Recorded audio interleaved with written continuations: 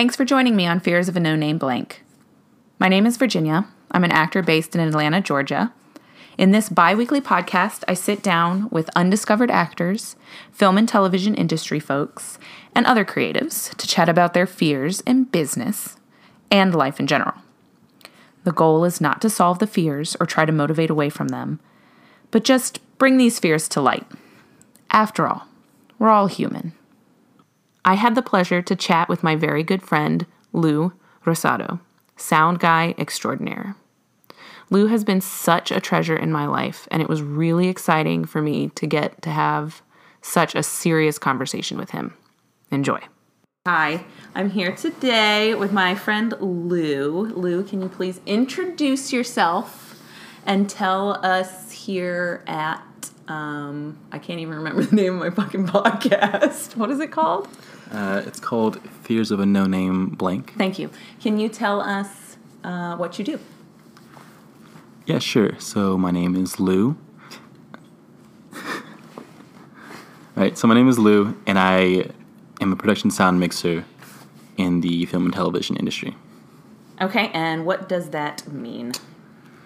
So I'm in charge of microphones on set to record people like you, you people. Me peoples. Y'all's dialogue, capture y'all's performances, make sure what you said is heard.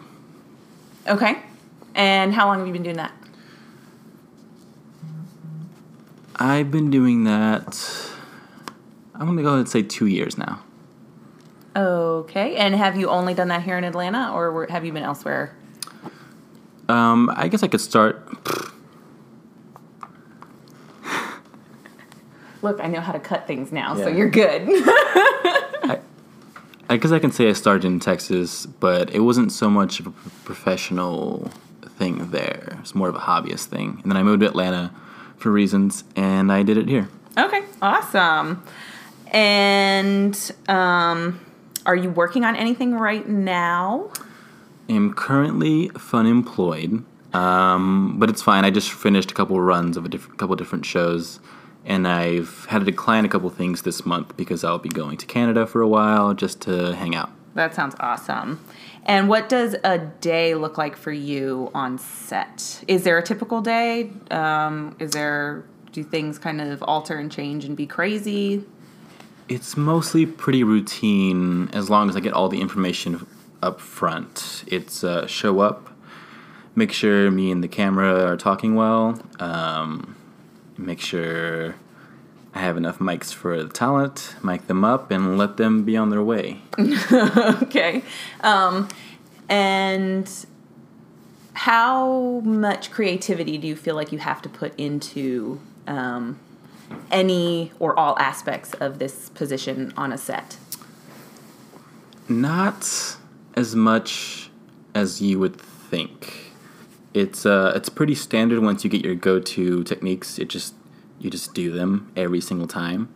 It's rare to change it up. I mean, maybe there's an outfit or maybe there's a room that requires something slightly different, but it's not a creative field. We are very much a technical field working in a creative industry to help creatives achieve their goal. And how do you feel that affects what you do as a technical person? Like other people's creativity kind of coming in. Do you feel that it's an interesting thing to work around? Does it sometimes bother you? Do you wish you had more creativity in your field? Like what type of, how does that make you feel? Right. Okay. So I feel like there's been so much television and films that have been created, especially in this like golden age of television that we have right now, that there probably isn't a scenario that is unique. Maybe the last time there would have been, which I didn't work on this project, but it still seemed interesting if you read it from a technical standpoint, was Baby Driver that was filmed here. There was a lot of like editing on site and then going back to playback and then reshooting that. And that has its own problem solving. But nowadays, I mean, there's a solution for anything as long as, one, people are willing to work with you, other departments, and two, the budget calls for it. Yeah. So for sure. a lot of times if I am working like on an independent project, I might have to say, this is a problem you can't fix later, and you need to think about. Sorry, let me read that. Will you say that? Rephrase. Yeah. A lot of times in independent projects, I have to say, we have to compromise on your vision just because you don't have the resources to accomplish it. Mm-hmm.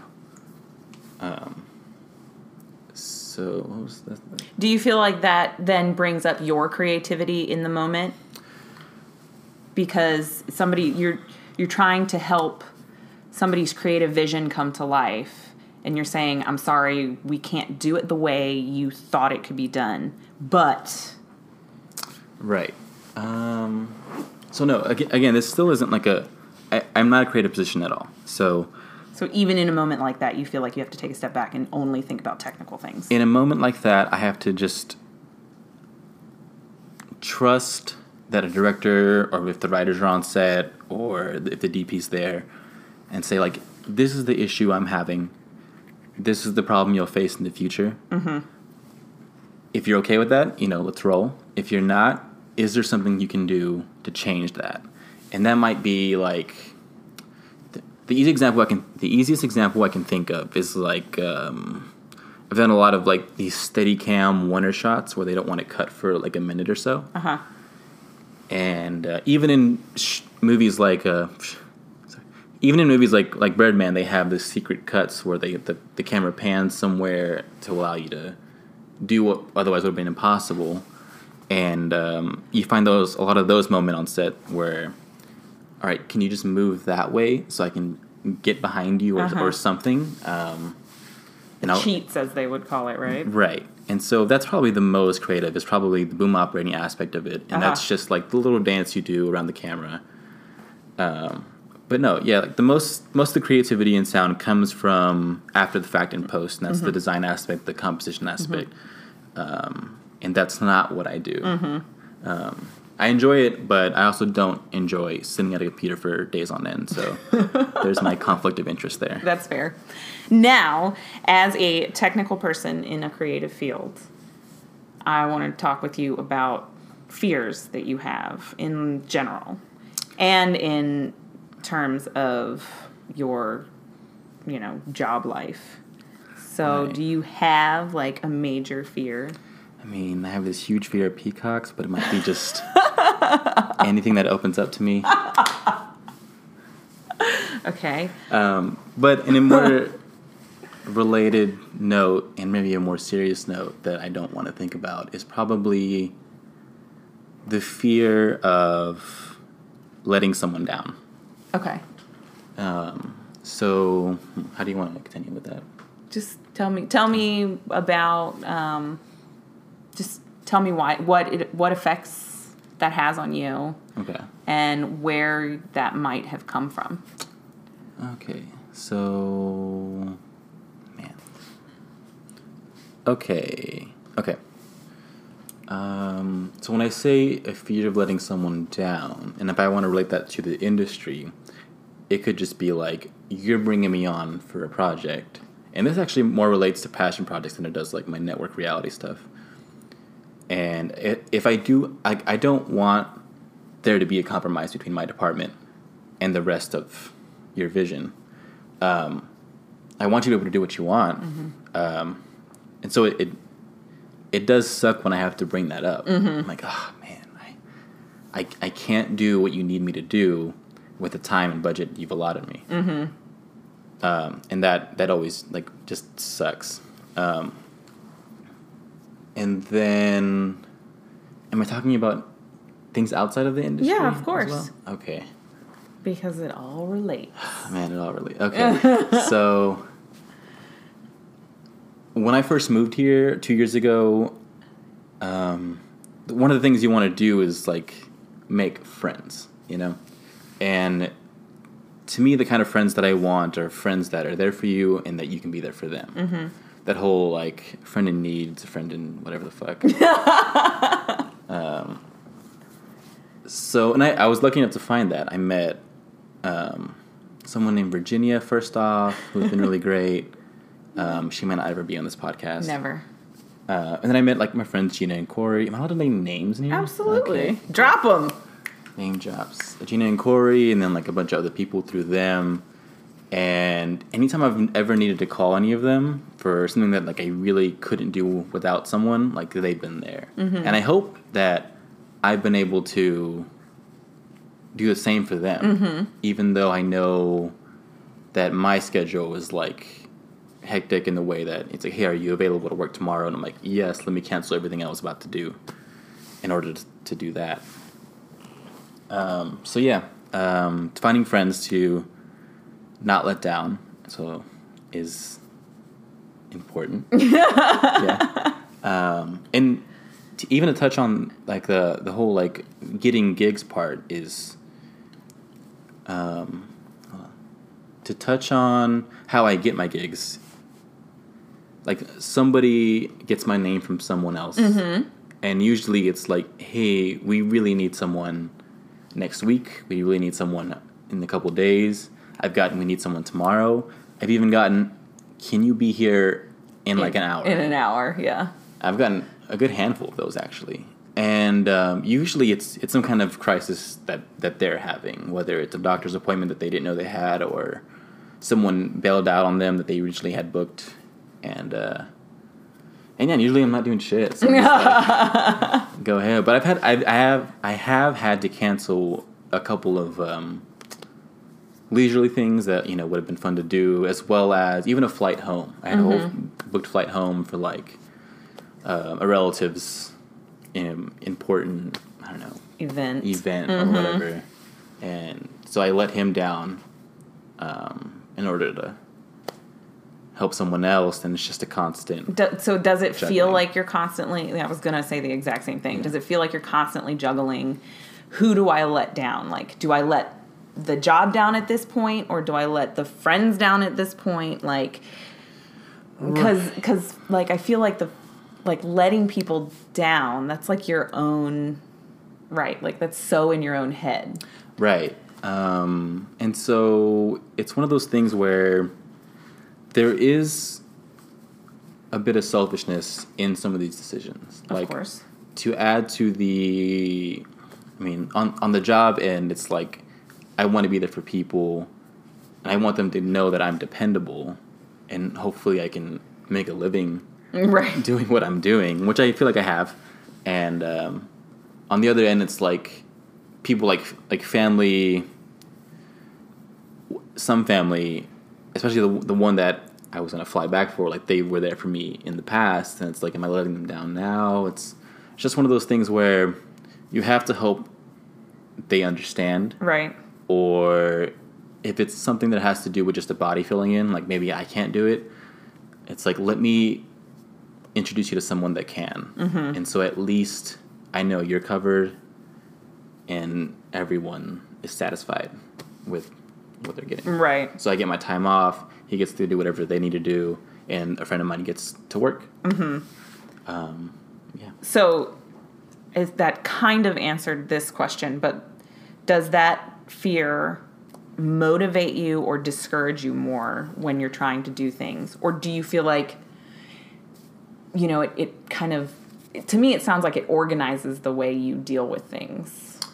Yeah, so I am very much so a negatively reinforced person. So fear and frustration and all the guilt, chaos is great for me. I get all the things done. And yeah, like once, like I might be sitting at home doing nothing, and then I get like several calls, and they always happen within the same day, and it's always over several days. And yeah, then I just have to prioritize based on a number of factors. It's like I have someone that throws me work regularly. It's like I don't want to disappoint them because I've been working with them for so long. I don't want to break that relationship. Versus like a new opportunity. This new opportunity might already have a background in being sustainable, and so I want that connection. or it might be brand new, and they just asked for my help, and I feel like I should help them. Right. And so you have to kind of gauge where they go in the priority list of letting people down. Right. Yeah, pretty much. And in the beginning, it was extremely difficult to make those decisions. I mean, I've had calls where I'm like, hey, I'm not coming next week. And I think I've lost so-called quote-unquote friends over it. And it's hard to say whether they were friends in the first place or not. But so to combat that, I kind of have like this small circle of other up-and-comers in the sound department that I can turn to. And it is kind of and we're all kind of there for each other. So there's like maybe 6 of us, and if one of us needs something covered because of another gig, we'll toss it over, and vice versa. And so things have definitely gotten easier. I don't think I've had a situation since I've joined this group of friends and colleagues that I've had to let anyone down. So that's been nice. So in that sense, to me, it sounds like that fear really motivates you to make sure your ass is covered at all times. Oh, yeah. Yeah. So do you often talk about this to other people? Like, do you tell them, hey, I don't want to let you down, but this is what might be going on? Or, do you let people know that this is a fear that you have? Okay, so I'll start with the last question you said. So, no, I've never told anyone this because it just feels like something that I have to deal with. Right. Like, it's no one else's problem. Like, who else gives a shit? It's just me, When the situation comes up that I'm about to let someone down, and I've had those hard talks of being like, man, I'm really sorry, but I fucked up and I wasn't there. I mean, I don't know what. No, ask your first question again.